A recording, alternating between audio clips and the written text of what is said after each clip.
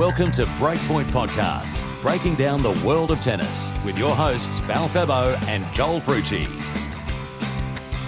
In 2022, we've had a lot of happiness on a tennis court, but yesterday there was a lot of sadness, and it wasn't just on court, but it was everybody watching off court and on their screens around the globe as tears were shed for Juan Martín del Potro as he seemingly played his final match of tennis. We're going to talk about his career and how wonderful a player he was and how wonderful a person he is on Breakpoint Podcast. I'm your host, Val Febo, and joining me, as he always does, to talk about the wonderful world of tennis is the one, the only Joel Frucci. Oh, hey, Val. How you doing? I thought you were going to say something else there. No, I was leading you in there. I couldn't have given you much more of a hype introduction there. So that was pretty damn good.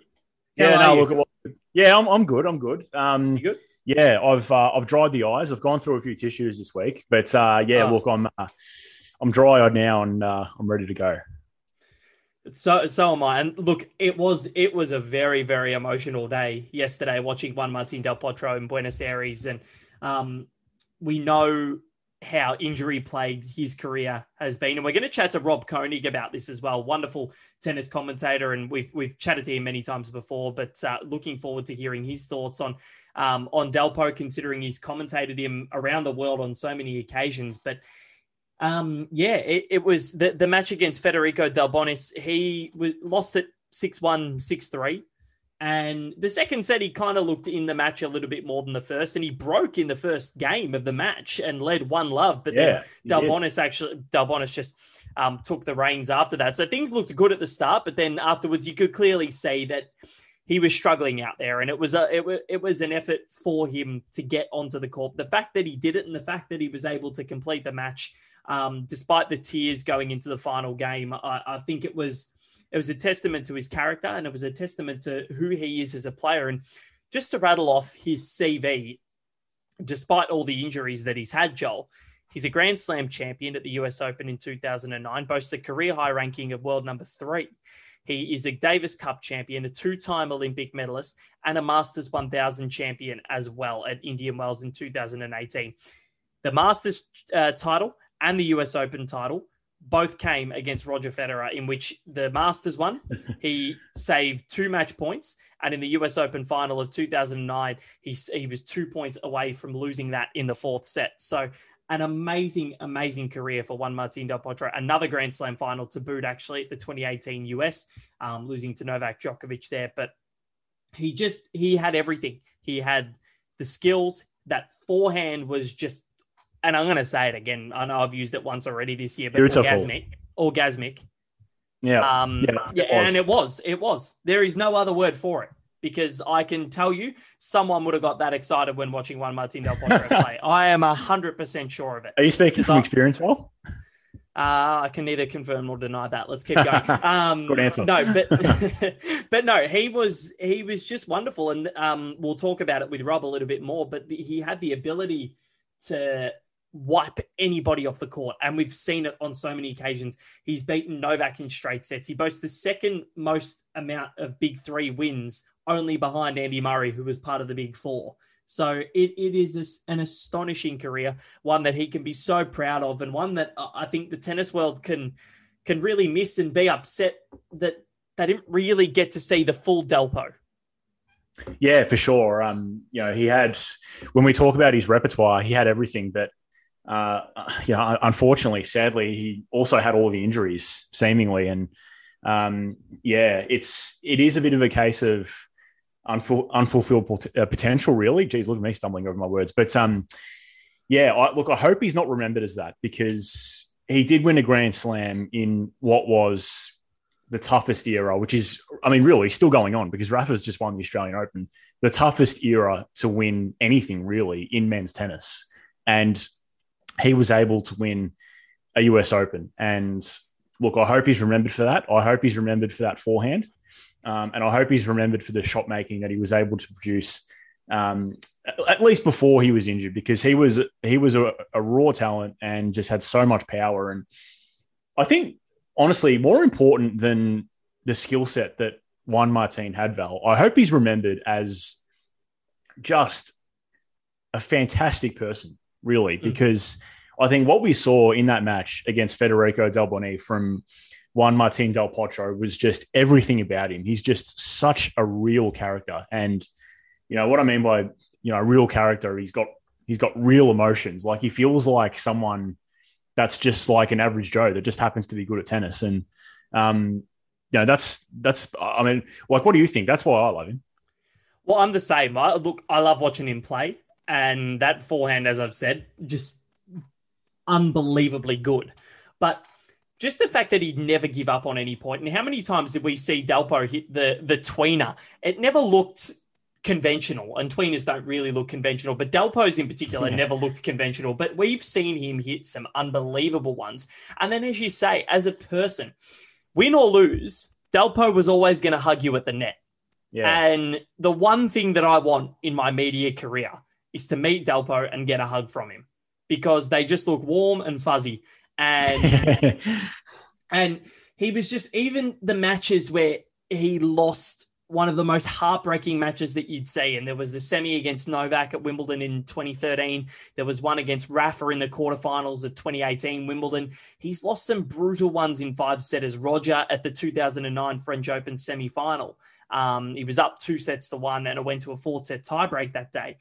And he would always hug his opponent, win or lose. And I think that's what I'll love about Juan Martín del Potro, because he was always the same. And I guess the way he established sportsmanship, there we go. I'm like you now, can't get my words out. The way that he established, Thursday night. Yeah, that's true.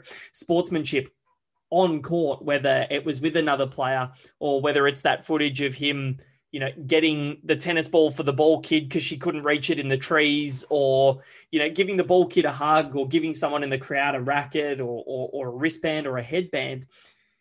That's the spirit that tennis should be played in. And that's what I reckon a lot of the young kids now should be looking at in terms of how to play the game and how to be on court with their on-court demeanor.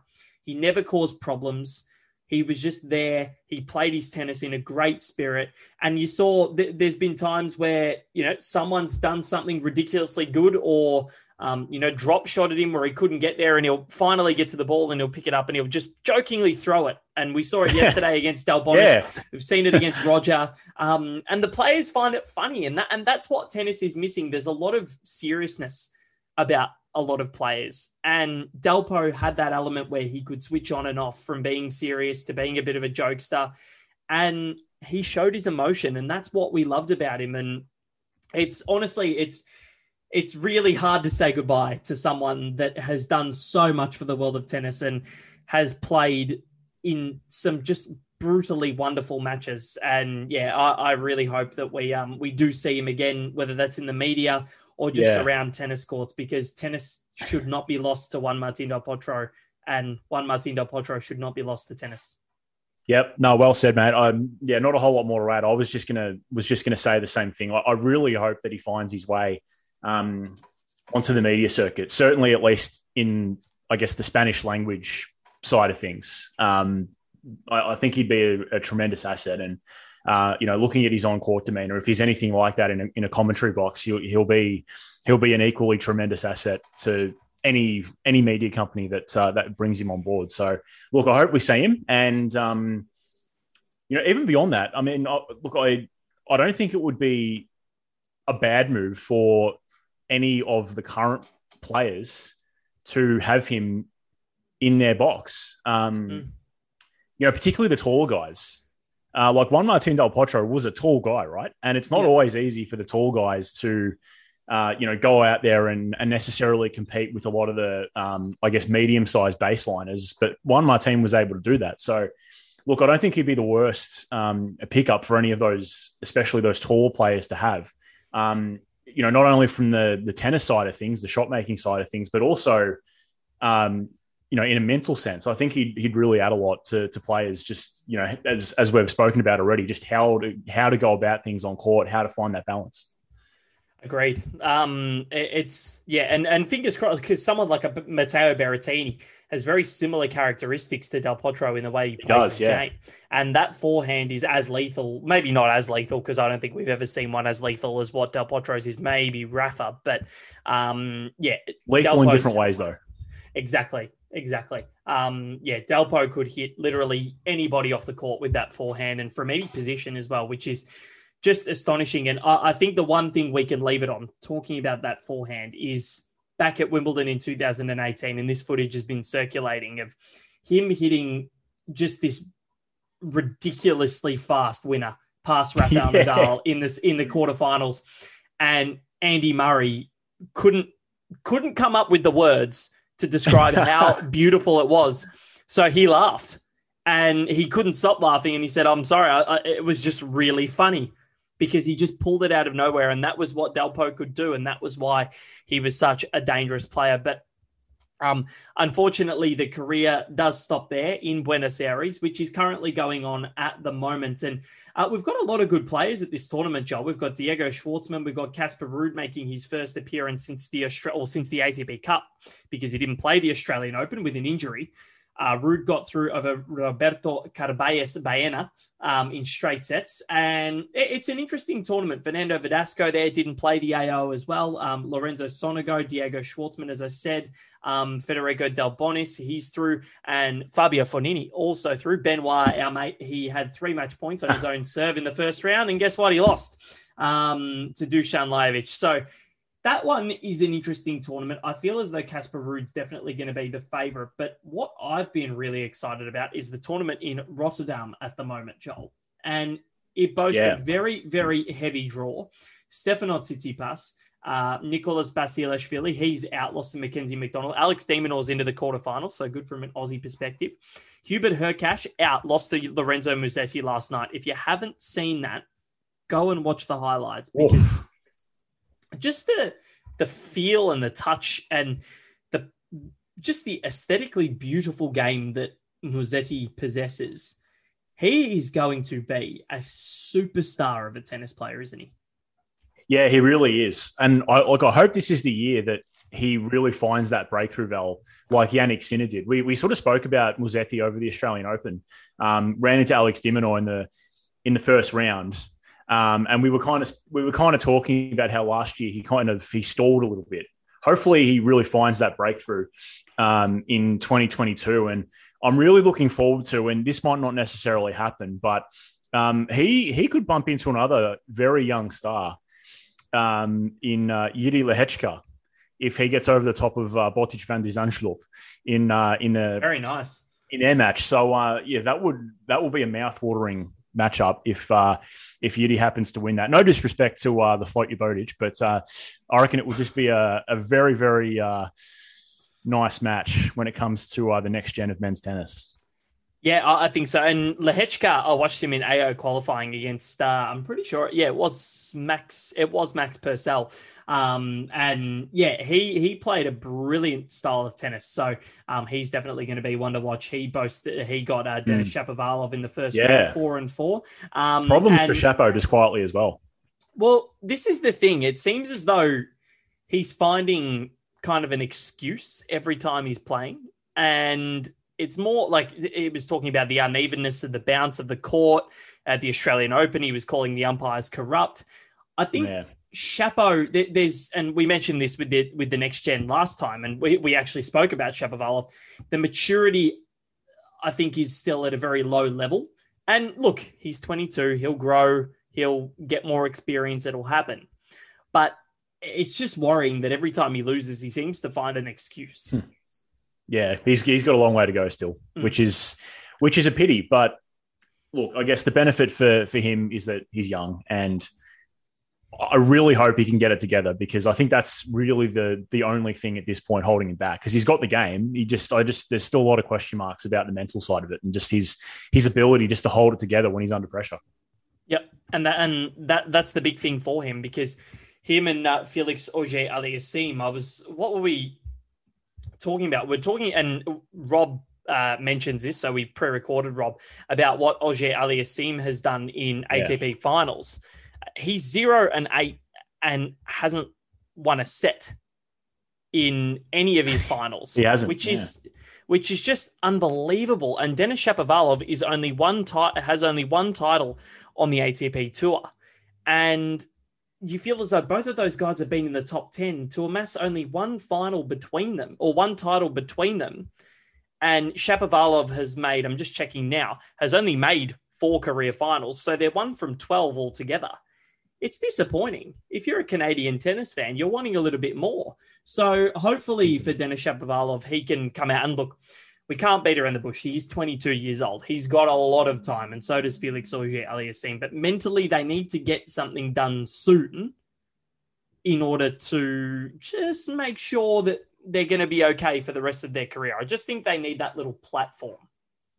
Yeah, for sure. Oh, actually, and it's interesting because clearly the two of them are very good friends, as you would expect. But I guess you would also, the other side of that coin is you would expect that there would be maybe a little mini rivalry between them about sort of who can go further, who can win more titles. You know, natural friend rivalry, I guess, for lack of a better term. But you'd probably have to say that Felix has gone past Denis. I just think at the moment he's just looking more rounded.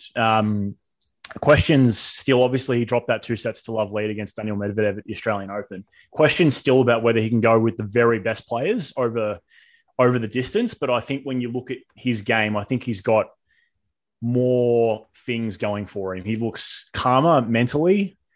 And I think, obviously, the serve is the big weapon. But, yeah, he looks ahead of Chapo at the moment. Yeah, big time. He does. And speaking of Felix, he plays Andy Murray in a mouth-watering matchup this evening. Yeah. So it'll be this evening Melbourne time and in the afternoon Rotterdam time. So that's going to be one that I'm very excited about. Murray beat last week's first-time titleist, Alexander Bublik, who beat Alexander Zverev in Montpellier, which is an amazing win for him. A phenomenal title for Bublik to win. It was his 5th final. He finally got the job done, made two finals last year, didn't get any title. So amazing for Alexander Bublik to finally win his first. And then you've got Talon Griekspoor, who's upset another big player at Rotterdam. And he's the Greek freak. Yeah, not a bad nickname. There's another one. I keep forgetting the other one that we found out during the Australian Open. There was, what was it? It was for Sinner. Oh, Johnny. Yeah. If you know, you know. And that's all we're going to leave it at. If you know, you know. I'm so glad we finally got there, because we were talking about that and wanting to get it on the show, and it might go over a lot of people's heads, but the fact that you and I both know what it is quite funny. And tweet us at Breakpoint Pod if you do know. But we've also got the tournament in Dallas. Jordan Thompson into another quarterfinal. It's his first in a long time. So from an Aussie perspective there, amazing result. But I feel as though it's going to be someone like a John Isner that pinches that title, or Taylor Fritz as well, because Fritz has looked really, really good in the way that he's gone about his business so far in 2021. But it was another very interesting match between John Isner and Kevin Anderson. They played 3 tiebreaks. Oh, boy. And whose fault was it that we now have a 5th set tiebreak at 3 of the 4 slams? Isner and Anderson.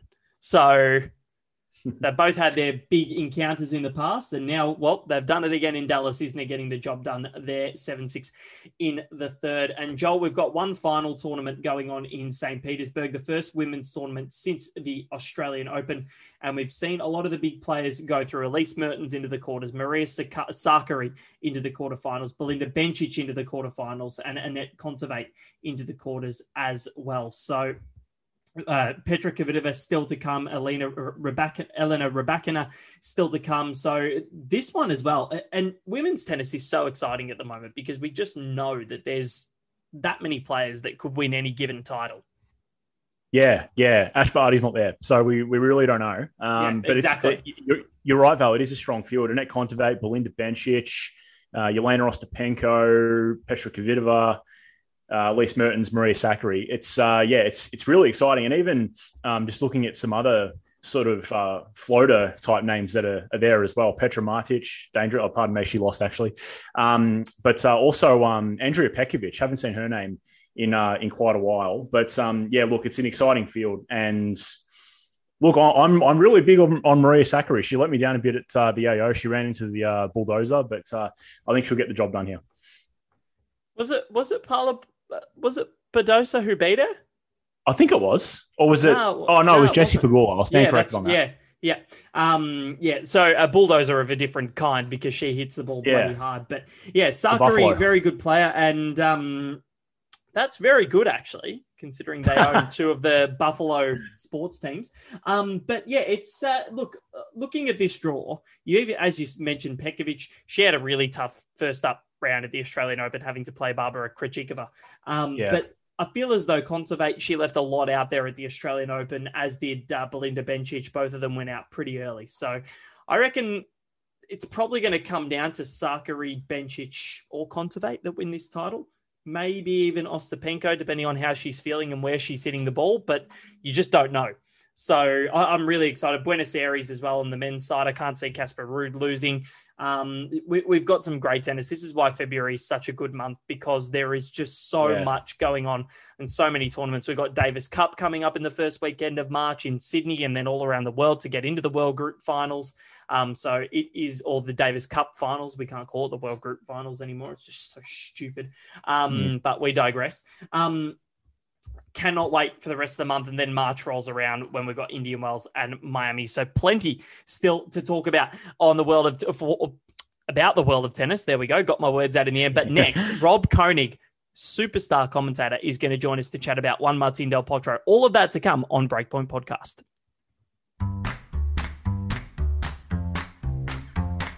Follow Breakpoint on social media, on Twitter and Instagram at Breakpoint Podcast. Search us on Facebook and subscribe to the show on your favourite podcast platform.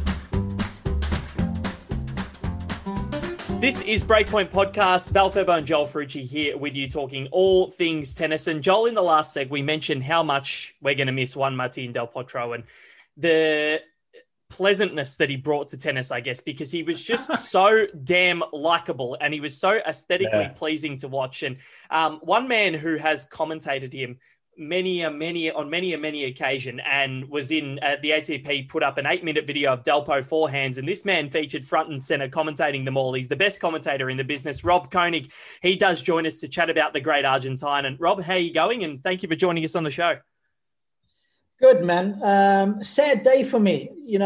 I'll tell you one thing, as I've gotten older, is I get unbelievably emotional when guys are retiring, but especially somebody in Delpo's shoes who I don't feel has been able to fulfill their true potential because of injury. I'm not going to be sad when Roger retires. I won't be sad when Rafa retires, and I won't be sad when Novak retires, because I feel they've had a chance to fulfill their full potential. Same with Andy. Same with a guy like Stan Wawrinka. I think he's had a good run at it. But man, I was thinking of those words from Coldplay, man. I'm a big music fan, and lyrics always resonate in my head. And it was so fitting that the song, Joel, was Fix You from Coldplay. I'm a huge Coldplay fan. And it's that chorus when Chris Martin sings, tears stream down your face when you lose something you can't replace. And that's how I feel with Delpo retiring, boys. And and I'll tell you what, boys, just to jump in, Val, when I was watching that match, Rob, against Federico Del Boni, to borrow another Coldplay line, man, every teardrop was a waterfall when I was watching that. That was so sad. I just to echo what you guys have said already, I love Delpo. I loved watching him play, and when he tied his headband on the net, Rob, I think that's when that really got me. Oh no, that puts you over the edge, doesn't it? Yeah. And especially the way you saw him suffer in that match. And then, of course, the post-match interview where he's telling us he's been in pain for the last 2 years, constantly, can't sleep, trying to work through it. And he just wants to live a normal life, right? And just be pain-free. So, yeah, he's going to come out the other side. But, boy, if there's one guy who could have robbed the big three or the big four of a number of major titles, especially on a hard court, it would have been him. And you're exactly right. You look at that 2009 US Open, he was only 21 when he won that Grand Slam title and beat Roger in 5 from 2 sets to 1 down. And then 2 years later, he's got the wrist injuries. He comes back, gets into the top 10, more wrist injuries, comes back, gets into the top 10, makes another Grand Slam final, wins 2 Olympic medals, and wins a Masters 1000, and then the knee injuries. So it's just, is he probably the player that's had the most success robbed of him by injuries that you've seen in your career as a player and a commentator? Yeah, if I think back to this generation, without a doubt. I mean, Monfils had a lot of injuries, but never to the extent that Delpo's had, and especially given the potential, as you alluded to. I think it's one of the hardest things to do in our sport, Val, is to win your first major at the first time of asking when you're in a final. I mean, I think that's always a sign of greatness. Normally, it takes a couple of goes. We've seen great players, guys who have won multiple majors that haven't been able to do it the first time of asking. And of course, you spoke about the match against Federer in the finals when he comes back from 2-1 down. Should have been 2-0 down. Federer served for the second set for a 2-0 lead. By the way, a result that everybody forgets. Do you remember the score against Nadal in the semis? 2-2. That is a good old-fashioned Harding in anyone's books, right? Yeah. So not only to win your first major at the first time of asking, but to do it beating Rafa in the semis and Roger in the finals, right? I mean, where do you sign up for that? And that was the thing, is that gave him the belief that he can live with these guys in the biggest of matches. And that is so important early on in your career. And it's made me think about somebody like Felix Auger-Aliassime, who has played in 8 finals now and has lost all 8. Now, we all think he's destined for greatness, to win Masters 1000s, to go on to win majors. But that mental scoring, even though he is still young, that worries me for him. But when you have the Delpo situation, it gives you an immense amount of belief, to believe you can go on and win a few of these things.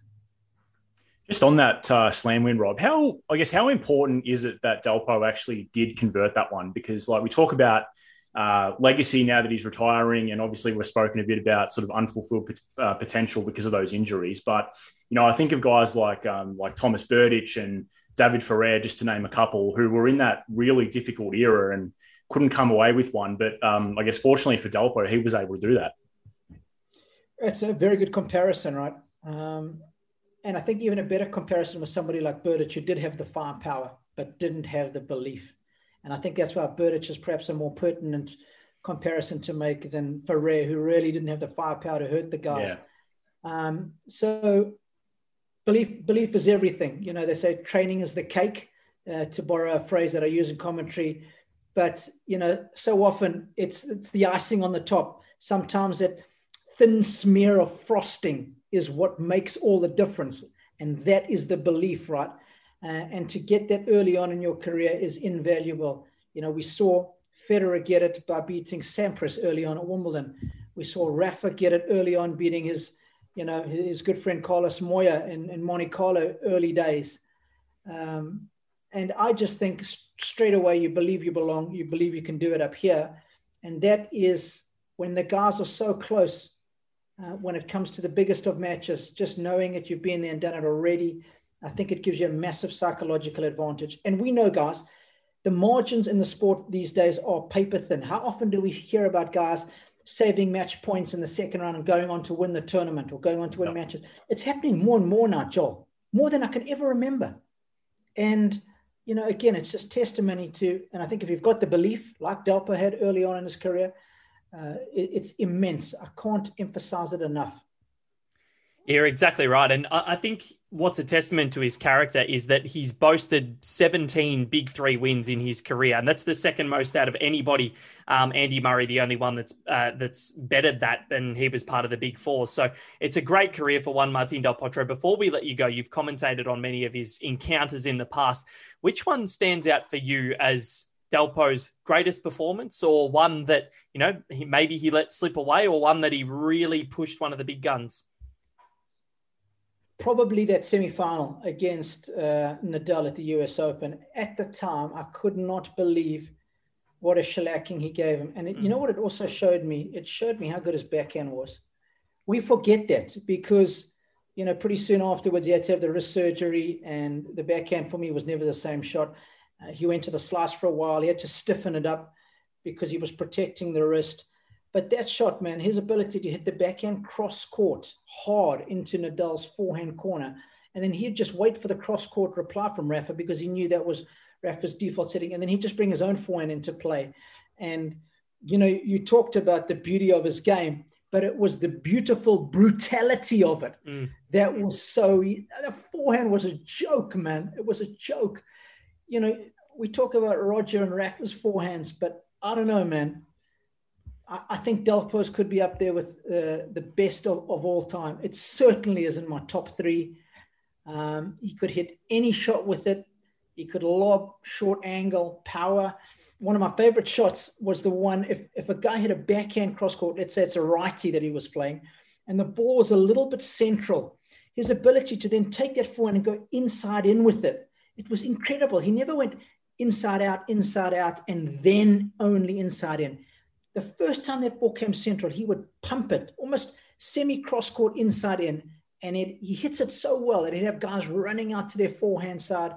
And, of course, they're going to defend cross-court, and that's another forehand for him where you just kill it wherever he wants. And the fact that he could volley so well, that's why he was able to beat these guys well. He was such a complete package. Yeah. And, I mean, there's that great footage of him beating Marin Cilic. I think maybe it was the semifinals of the Orange Bowl. If you fish around on YouTube, you'll see it there. And you can see how technique is cemented from a young age. I think that was the under 14 semis or finals of the Orange Bowl. And the forehand already was having a crack with the forehand there. The serve was decent.